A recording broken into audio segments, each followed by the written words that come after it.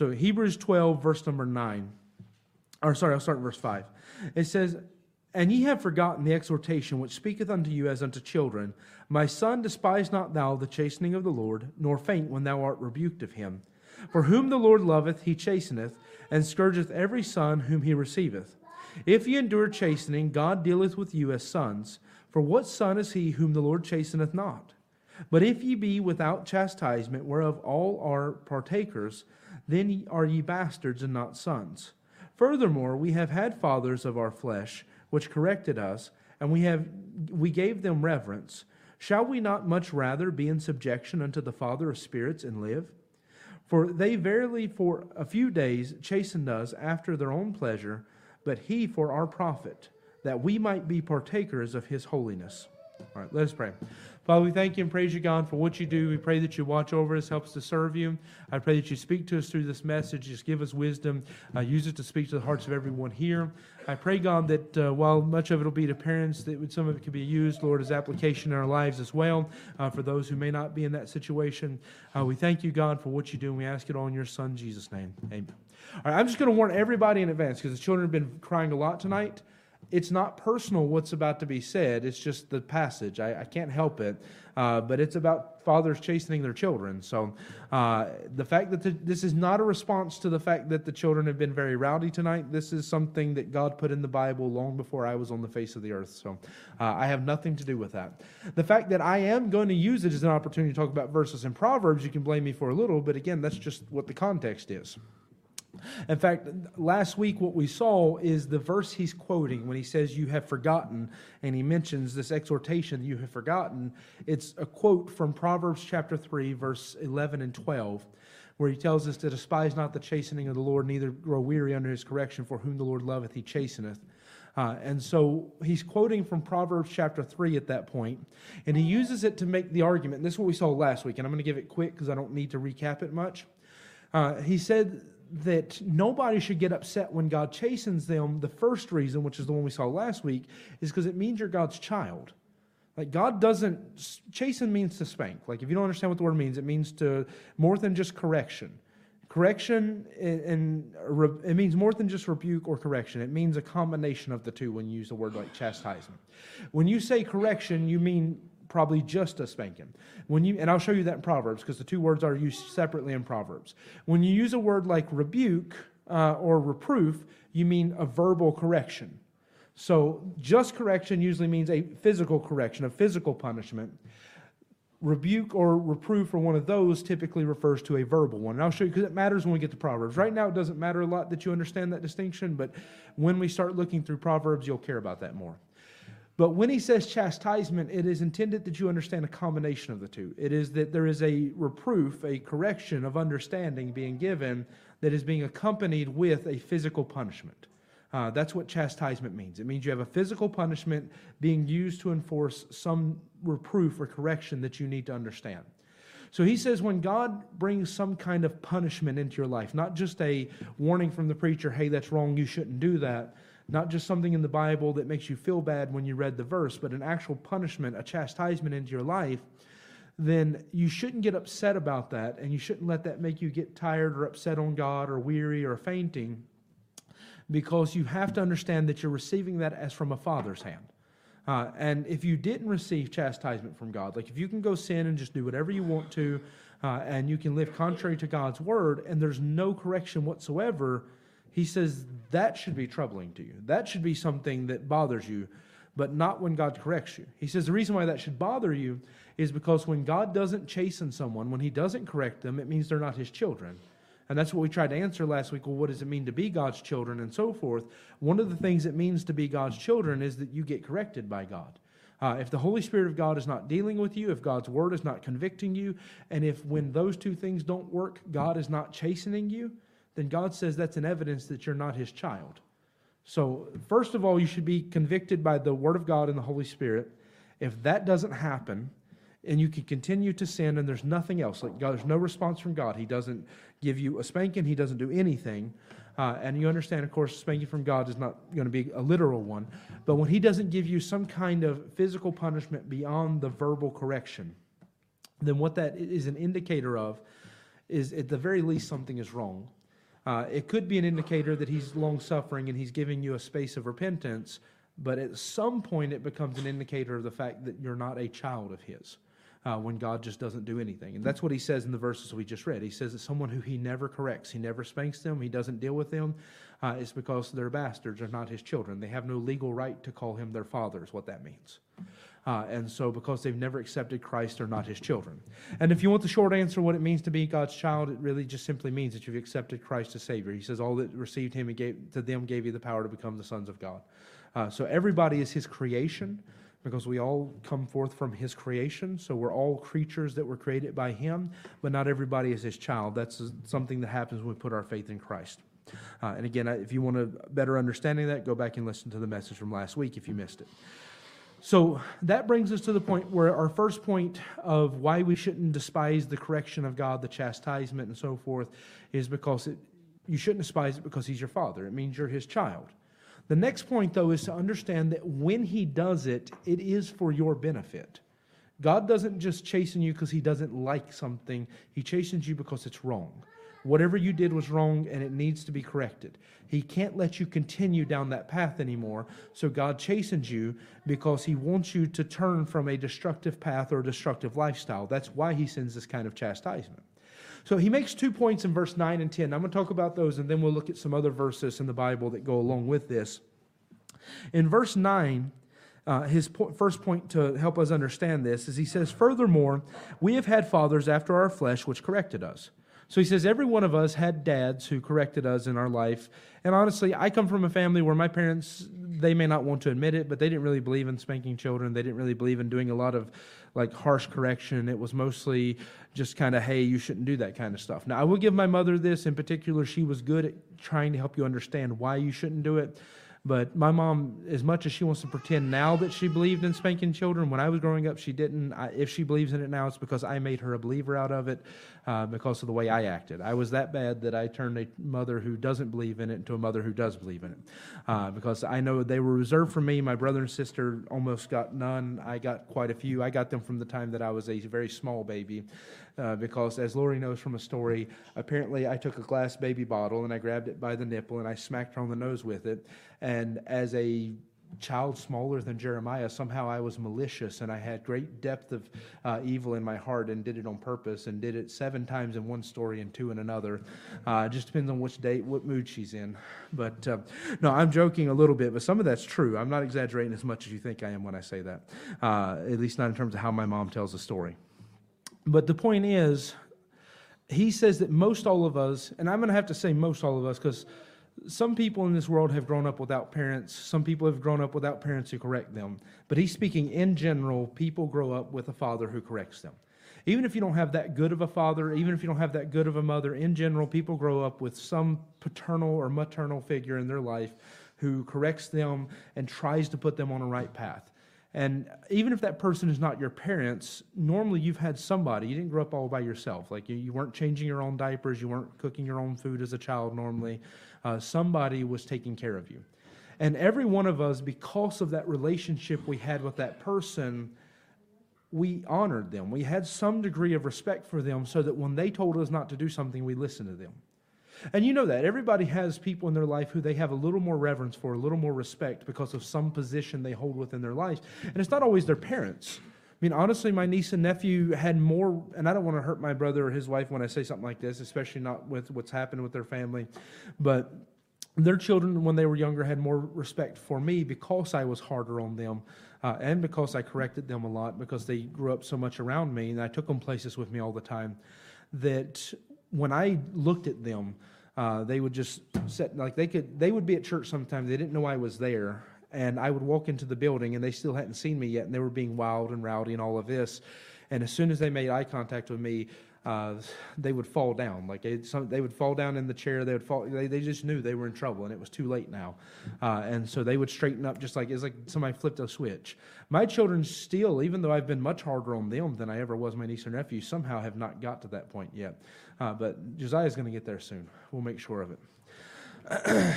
So the point being is that all of us have people like that. In general, people are different. Like I compare Joe to being more like my mother, that wherever she is, assume in the nursery, she's like my mom, that when children get around her, they go crazy. They don't know how to settle down. That's just, she brings out the wildest side of them. In general, when children get around me, I've had people threaten their children with me I've never done a thing in the world, and there's no reason to be scared of me. But there was a couple I went to church with that their daughter, I guess, was picking her nose. And also there was another couple who had a son the same age who was picking his nose. And their threat to get them to stop picking their nose was they were going to tell Junior. And it's like, I've never done anything to those kids. I've only ever been nice to those kids. I've never done anything in the world. But some people have different effects, is what I'm saying. Some people are just, you naturally feel like when they speak, like, okay, I'm sorry, I'll listen. Some people have to work hard to earn that reputation or that feeling with you. But regardless, we all have people we feel that way about. People who, when they come to us and they rebuke us or they say something, we take it a little more serious because we have that relationship with them. And I'm building on it because normally, in a perfect world, I could have just said, all of you have a dad who corrects you, you get it, and we could have moved on. But I'm building that because not everybody has had a dad in their life that they had that relationship with to understand what he means. But what he's talking about here is that everybody in this world has somebody who, when they straighten you out, you take it a little more serious because you have respect of that person, because you honor that person. Usually it's your father or your mother, but everybody has somebody, even if you don't have that relationship with a father or mother. And he says, if you would honor your mother or father and listen when they rebuke you, listen when they correct you, because you respect that position they hold in your life, why wouldn't you listen to God? Like that just makes so much more sense that you would listen to God than even your parents.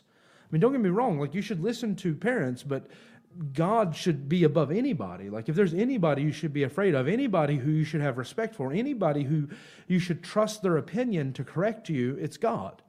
And so that's the point actually what he's getting to in verse number 9 is when he says, furthermore, we had fathers after our flesh, of our flesh, which corrected us, and we gave them reverence. Shall we not much rather be in subjection to the Father of spirits and live?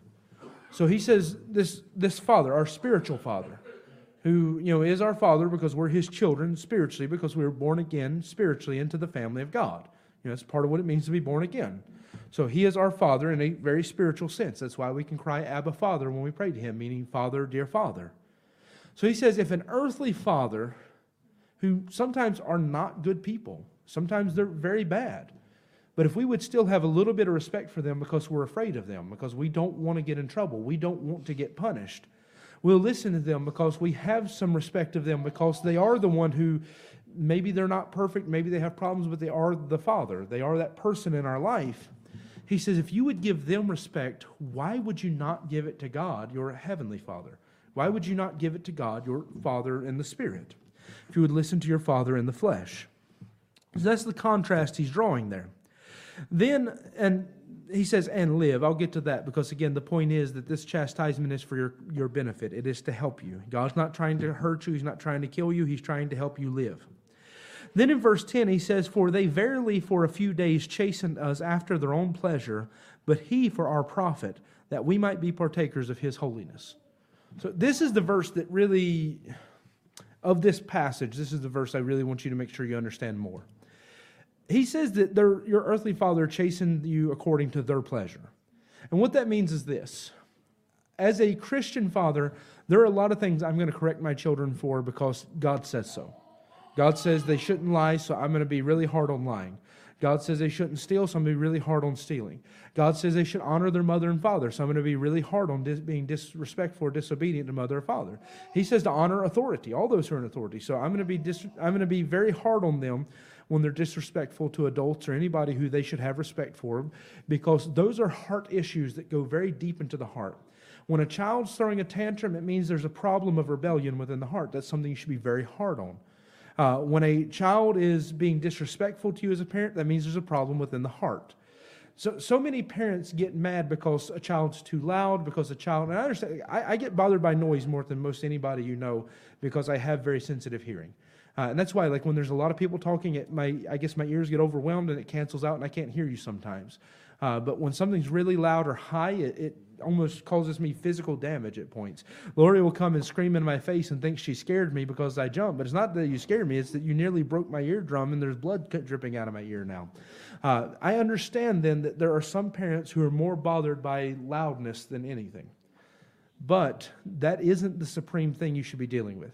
I understand there are parents who get upset because the child doesn't make a good enough grade. Josiah, sit down before you get in real big trouble. It's not a good night to be acting bad. There are some parents who get more bothered by children who are rowdy, children who are loud, children who get bad grades in school, by children who break stuff or things like that. They get really upset because they break something very expensive that they purchased for them. I just bought you this thing and it's really expensive. Josiah will be my example since he decided to stand up. So Josiah is the world's worst for breaking pants. He's calmed down now. He hasn't done as much. Maybe it's because we have carpet in this building. But used to be in the old building, you'd buy him a pair of pants on Friday. On Sunday, he would rip the knees out of them. And it's done. You have to go get another pair. And it would drive you crazy. And there's a part of you as a parent, you want to deal very harshly with that. And it's normal. There's nothing wrong that as a parent, you have things that you're against and you deal with those. But first and foremost, when you correct a child, it shouldn't be because I really don't like that, because that's nasty. There's certain things that and I'll get to these in a minute as I explain why it fits in the verse. There's certain things I don't like, and so I have rules against them because I don't like them. But when it comes to spiritual things and things of the heart, that's where the chief focus should be. Your child has an anger problem, you really need to deal with that now. You cannot wait till they're 15 years old to deal with it, because it's only going to be 15 times worse. If your child has rebellion, you need to deal with it now, because it's only going to get worse. Honestly, I'm going to say something that scientifically is going to sound controversial, but it shouldn't be. Terrible twos are not really a thing in the sense that we understand them. And I don't know how you translate that, because you probably don't have a saying for it, because it's something that only certain cultures believe in. The idea is that children at the age of 2 suddenly go through a phase where they're just going to be bad and they're going to be awful and all this, and there's nothing you can do about it. That's not true. The issue is at 2 years old, children go through a phase where their mind starts to change and they start to see the world in a different light. And if you prepare them for that, it doesn't have to be bad. You don't have to go through some really hard time in your life. It's just like teenagers. If you prepare them for that, it doesn't have to be bad. It's just that they're going through a phase where chemically, emotionally, mentally, everything is changing for them. And of course it's frustrating. You start a new job, you get frustrated. You go through a change in your life, move to a new city, have to learn a new language, all this kind of stuff. You get frustrated. Everybody gets frustrated with that. It's normal. If you don't believe that, then any of you who don't play an instrument, come up here and play us a song on the piano, and you'll be frustrated within the first few minutes of trying to learn how to move your fingers and all this kind of stuff. You don't believe it? If you speak another language, then go pick up the other translation mic and start translating for me in that language, and you'll be frustrated with me very fast, because I'm not slowing down. I'm making it really hard on Lori tonight. I'm using the full extent of her brain. But you will be frustrated very fast because it's something new and something you're not used to. It's something hard for you. So it's normal that children are going to go through those phases. But if you will start dealing with stuff as early as you can, I'm going to show you verses in Proverbs for all of this. In fact, I probably should have saved this for when I get to it. If you deal with them and prepare children for that before they get there and start identifying the problems before you get there, then they don't have to be that bad. But if you're waiting for your child to pass 2 years old to start dealing with their anger problems, their rebellion, their lack of respect, then when they get 2 years old, that's going to be like you're dealing with someone who for 2 years has been taught you don't have to respect anybody. If you wait till they're a teenager, you're going to deal with somebody who acts like they've been taught for 13 years they don't have to respect anybody. It's normal. If you don't deal with it, it's going to multiply and get worse. And I'm going to show you verses for it. Right now I'm giving you a lot of stuff that I have Bible verse for. The Bible says this very plainly, but I'm not giving them to you because I'm getting ahead of myself. So what he's saying here is that you have fathers who chasten you according to their pleasure. What that looks like is this, and I've shared this illustration 100 times, so most of you already know some of the things that bothers me. I really don't like when my children make gross noises with their mouth. Now, that one is new to you. You probably don't know that one. But it drives me crazy. That's why I don't really like chewing gum. Like, I'm not going to chasten you or rebuke you if you chew chewing gum. But I don't like it because I don't like when somebody's chomping in my ear with a loud noise. You don't sit on my lap and you don't get in my ear. So I don't care if you do it. But my children like to sit right beside my head while I'm trying to read something until they drive me crazy. So I don't forbid chewing gum from my house. I just don't let them chew it next to me because they drive me crazy with it. Lori is the one who supplies it to them because I think she knows what it does. And so she buys it by the buckets full and gives it to them. The other one, the one that you do know, is I don't like when people blow bubbles in their milk. I feel like it's disrespectful to do it at a table. I don't think it's necessary. I understand as a child. I did it too as a child. I understand why you do it. I just don't think it's respectful to the other people around you. So I have a strict rule on that. There's no blowing bubbles in your milk or your drinks or any of that. The reason I'm sharing that is because that's something that I deal with, that there's not a single verse in the whole Bible for it. There's not one place where God says, children, thou shalt not blow bubbles in your drinks. There's not one verse that says, children, thou shalt not chew bubble gum next to your father. There's nothing for that. But as a father, as the provider for my home, as the one who is given leadership, God says it's normal that there's some things I chasten according to my pleasure. That this is stuff I don't like or stuff I do like, and so I enforce this or I teach this because it's natural that within my home I have a certain set of rules. That's normal. The thing is, what I have to understand and what you have to understand is that while it's normal to have parents who chasten according to their rules, those spiritual things have to take priority. And that's one of the things he's teaching us concerning the beauty of God's chastisement, is God's never going to chasten you because you chewed bubble gum and you didn't like the sound of it. I will be quite hard on my children because of that. God's never going to do that. God's never going to chasten them because they blew bubbles in a drink. He's never going to chasten them because they made an annoying sound that he just really didn't like that. There's so many things they get in trouble for with me that he's never going to get in trouble with. They're never going to get in trouble with God about that. When he chastens them, it's always going to be exactly for the thing that is right. Because while making annoying noises may cause people not to like you when you grow up, it's not going to cause you to fall into some gross sin that's going to destroy your life. Blowing bubbles in your drink, again, may cause people not want to come to your house and have a meal with you if you keep doing that at a certain point. But it's not going to cause some destructive sin that destroys your life. God is looking at those things that are within your heart that is going to destroy your life, and that's why as a father, he chastens those things. I try as a father to chasten those things, but honestly, a lot of times I chasten things that I just don't like. So you have to understand there's a difference, and that's why we have to appreciate that the chastening of God, the correction that he gives us, is not intended to simply deal with things that he just thinks that's silly, he doesn't like that or whatever, it's annoying to him. You do a lot of annoying stuff and God doesn't punish you probably for any of it. But it's to deal with the things that are going to destroy you. God's correction is always for your profit, is for your benefit. And he says if you can listen to your father because you respect them, and you can listen to your father because you know that they're trying to help you, why on earth would you ever get upset with God or question God when you know that not only does he deserve much greater respect than your father, but God is 100% only correcting you for the things that you need correction for. And he's only correcting you in the places where this is harmful and you can't do this.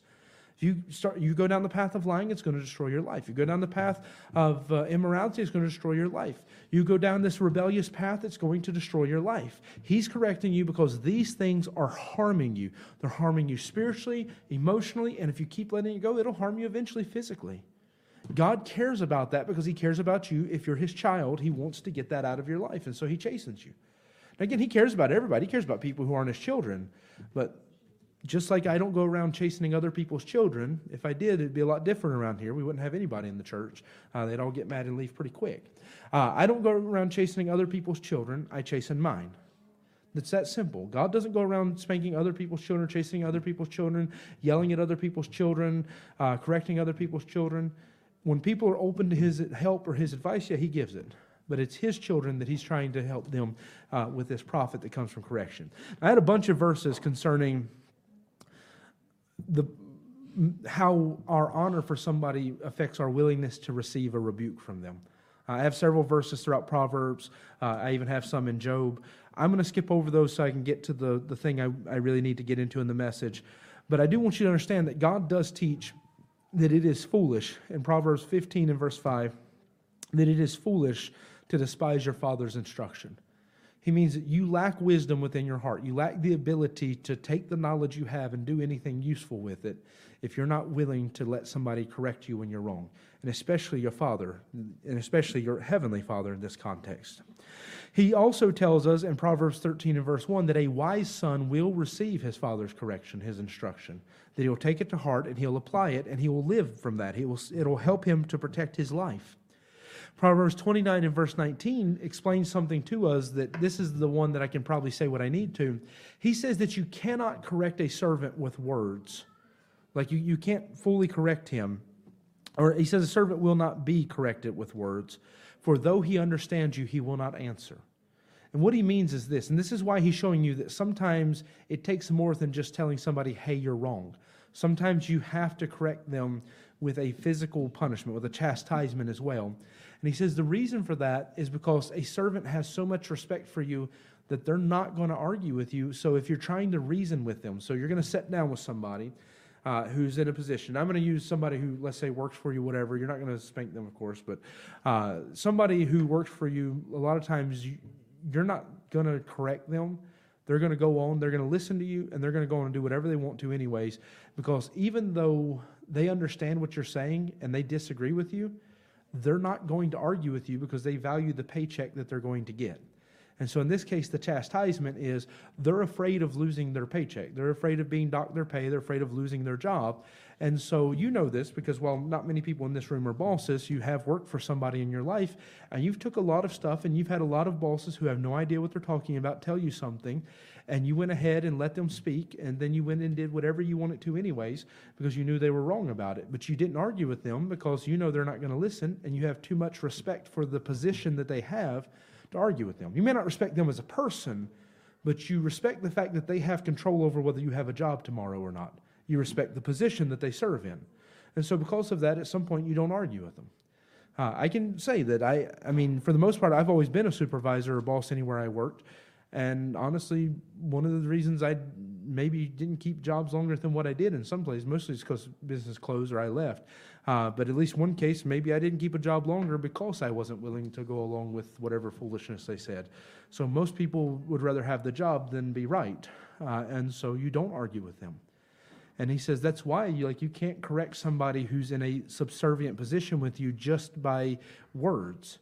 If there's not some threat that comes with it, some actual punishment that comes with it, then they're just going to listen to whatever you're saying and then go and do whatever they want to anyways. So I'm not going to try to liken this to any of your jobs. I'll say when I worked in the factory, there were plenty of times where as a supervisor or watching one of the other supervisors, they would tell one of the workers, go do this. And they would sit there and listen to them, and they explain to them how to do it. And then as soon as they walk away, they'd start telling all the other workers, you believe him? He has no idea what he's talking about. He's so stupid, he doesn't know anything. And then they go do the wrong thing, and then the order would get sent back, and we'd have to make it all over again because they didn't listen.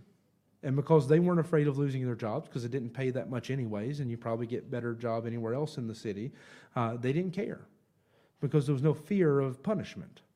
And so that's why he says when it comes to a servant, someone who is subservient to you, even if they understand you, they're not normally going to argue with you. Most people are wise enough to not bite the hand that feeds them. And so they're not going to argue with you about it. So you can't teach them without a fear of some kind of punishment. Because unless they're afraid of disobedience, telling them why they should obey is not going to have much impact normally. And so what he's teaching us in that verse is that if we genuinely respect and honor God, then he shouldn't have to threaten us with punishment. There shouldn't have to be chastisement. But in reality, there's many times where chastisement is going to be needed because words are not enough. The Bible tells you you shouldn't do that. The Bible tells you it's a sin. The Bible tells you you're going to get hurt, but we don't listen because while we respect him enough not to argue, we don't respect him enough to actually listen to what he says many times.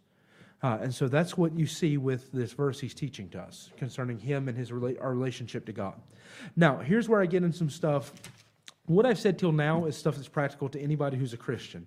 What I'm going to get into now is stuff more about parents and children from the book of Proverbs, but it's stuff that you can learn from it for one day when you have children if you do, and also you can learn from it because it helps you to appreciate why God chastens you, that it's for your profit. So while this is mostly going to be focused on parents, it's not for you. All right, so Proverbs chapter 23 and verse number 13. And it always seems somehow I have this big list and I never actually get to go through it because it's always toward the end of my message. So I'm going to do my best to get as much of it in as I can tonight. Proverbs 23 and verse 14, because I'm actually out of time already, it looks like. It says, thou shalt beat him, verse 13, withhold not correction from thy child, for if thou beatest him with a rod, he shall not die. Thou shalt beat him with the rod, and shalt deliver his soul from hell. So God is saying the reason why correction, and I understand when he uses the word beat, you're thinking of child abuse, and I understand why you do that, because that's what the word would normally be used for. He's talking about just a normal spanking. He's not talking about child abuse. He's not talking about leaving bruises and breaking bones and all this kind of stuff. He's just talking about you giving a spanking to a child.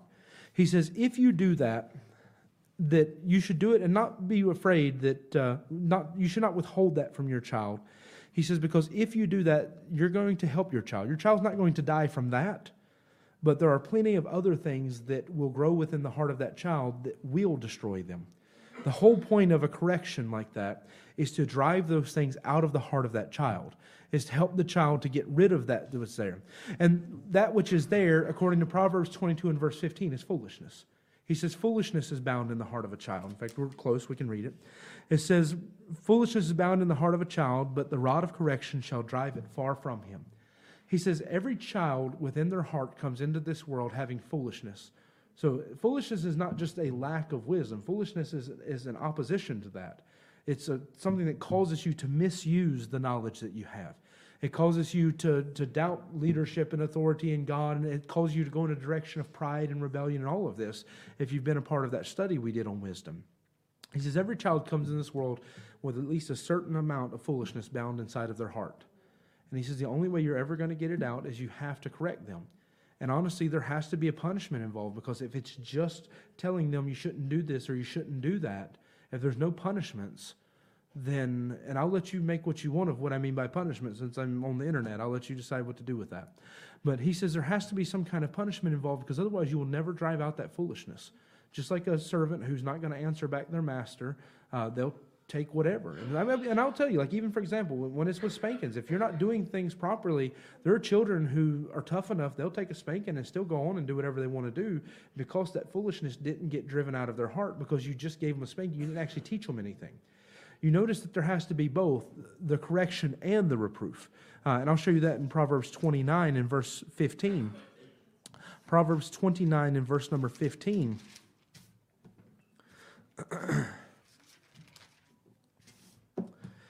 It says, the rod and reproof give wisdom, but a child left to himself bringeth his mother to shame.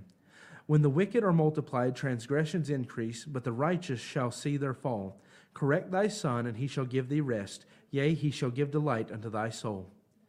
So he says in verse 15 that the rod and reproof give wisdom. So he says you want to put wisdom in the heart of your child and get rid of foolishness? There are a lot of parents in this world who they get mad and they ground their children, they put them in timeout, maybe they spank them, whatever, but they give some kind of punishment.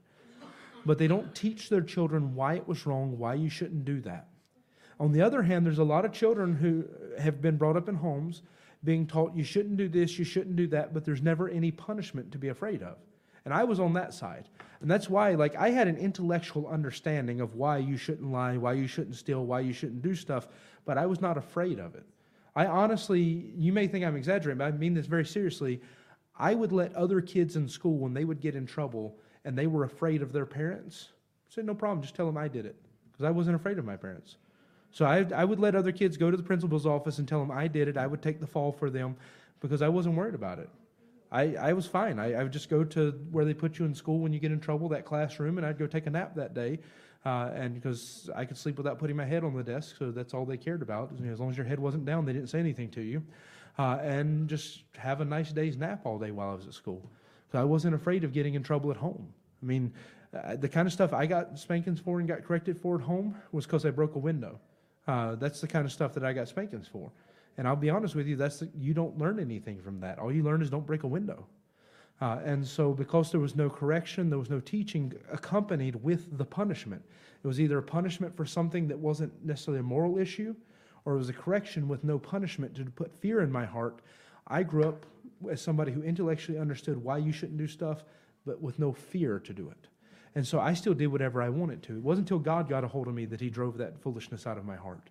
And I'm telling you, if you don't do that with your children, when you punish them, also set them down and explain to them why this is wrong, why you should not do this, then the foolishness will remain in their heart. If when you punish them, you just take something away, you give some correction, whatever you do to punish your child, if you just punish them but you don't teach them why they were punished, they will learn nothing. All they'll learn is to be afraid of you or that you're abusive or any of these things. But they will never learn why they should or shouldn't do something. They'll never actually get any profit from the correction. In fact, at that point, all you have done is abuse your child because you didn't correct them, you just hurt them. On the other side of that, if all you ever do is tell your children, don't do this, don't do that, it's not good, look, you hurt somebody's feelings, and you're teaching them good lessons, I get that. You should do that. It's what I just said. So if you're teaching your children, don't do that because if you hurt somebody, how would you like it if somebody hurt you? It's proper. God teaches you to teach your children that way. But if you never give a correction, there's no punishment involved, then they will never fear that. And one day that will be manifest. One day you'll start to see that they know what you said, they understood it, but like a servant who's not going to answer his master back, they didn't say anything back to you, but they'll go do whatever they want to when you're not looking. Because they are afraid of your eyes, but they're not afraid of your punishment because you never gave it to them. And so it has to have both or else it doesn't work. Otherwise, the foolishness will remain in the heart of the child. That's why God is saying these things. Then in Proverbs 13 and verse 24, he says that he that spares the rod hateth his child. Proverbs 29 and verse 13 and verse 24, I believe. Yeah, Proverbs 13 and verse 24. I'm going to read it. I apologize. I'm trying to finish. It says, he that spareth the rod hateth his son, but he that loveth him chasteneth him betimes.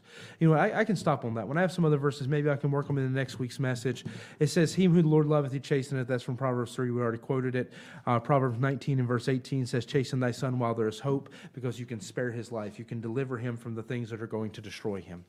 But he says, if you don't chasten your child, remember, chastening involves a punishment and a correction, both the rod and the reproof. It takes both to be a chastisement. He says, if you don't chasten your child, you hate them. He said, so maybe you are one of those parents, you spank your child for every little thing they do, but you're not teaching them why it's wrong. You're not setting them down, letting them gather their emotions and collect themselves and explaining to them why this was wrong. Why did you do that? You shouldn't do that. Then he says you hate that child. The other side of that, he says, if you're the kind of parent you never have spanked them, but you always teach them what to do, and you can put, I'm not going to tell you that it has to be spanked. It can be some other kind of correction. I'm going to get into that. But you always rebuke them. You reprove them and tell them this is right, this is wrong, but you never actually give any punishment to correct them. He says you still hate your child. He says if you don't learn how to put those two things together, you hate your child because you're letting something grow within their heart that's like a disease. And he says if a doctor let cancer grow inside their patient, they hate that patient. If they're not doing something to stop it, they're not fighting to try to save the life of that person. He says if you have some disease and a doctor has the ability to deliver that disease from you, even if it means they have to cut you and sew you back up, even if it means you have to go through some things and they don't help you, they hate you, they don't love you, they don't care about you. He says as a parent, you have a child who's delivered in your hand that because we are sinners by nature, they have foolishness bound in their heart, and you have the ability to drive that out. If you're not doing, he says you hate them, you don't love them. And I understand, don't take that the wrong way. It doesn't mean you despise them and you want them to be destroyed or die. It just means you don't love them the way you should. Because love and hatred are on a spectrum. And anytime you go below a certain amount, it becomes hate. Anytime you go above a certain amount, it becomes love. And so what he means is you may care about them, but you don't care about them as much as you think you do. He says if you really, truly love your child, you will put aside the fact that you don't like doing it. You'll put aside the fact that your anger makes you want to react this way. Your pride makes you want to react that way. You'll put aside the fact that no parent enjoys correcting their children unless they're an angry and proud person. Like I know why I do it, and I still hate when I have to fuss at my children or deal with them about stuff. I fussed at Josiah today because of something in school, and I immediately asked God to forgive me because I got my voice louder than what I would like to when fussing at him. And so I set him down, and I explained to him and talked to him about that as well and apologized to him for being so loud. But you understand, no parent likes to yell at their children unless there's something wrong with their heart. Sometimes you have to put that aside, though, because you care about them more than how it affects you and how little you like doing those things. If you love your child, you have to put some of that aside so that you can help drive out the things that are hurting them. And that's actually the perfect stopping point because it takes us into next week's message where we talk about it being for our healing. Father, we thank you and praise you, God, for all that you do. Pray that you watch over us, help us to serve you, Lord. Thank you for your blessings and your goodness. I pray, God, that you'd help us to trust you, that you know what's best, that, God, you better than anybody know what it means to love a child, and that, God, we can trust you, the one who loved us so much you gave yourself for us. That, God, we can trust you as our Father to correct us only for our profit and to teach us how to correct those around us that we should be correcting, such as our children, for their profit as well. I pray, God, that you give wisdom in all of this and help us, Lord. We ask it in your Son, Jesus' name. Amen. All right, I thank you for being here. I apologize it's longer than I meant.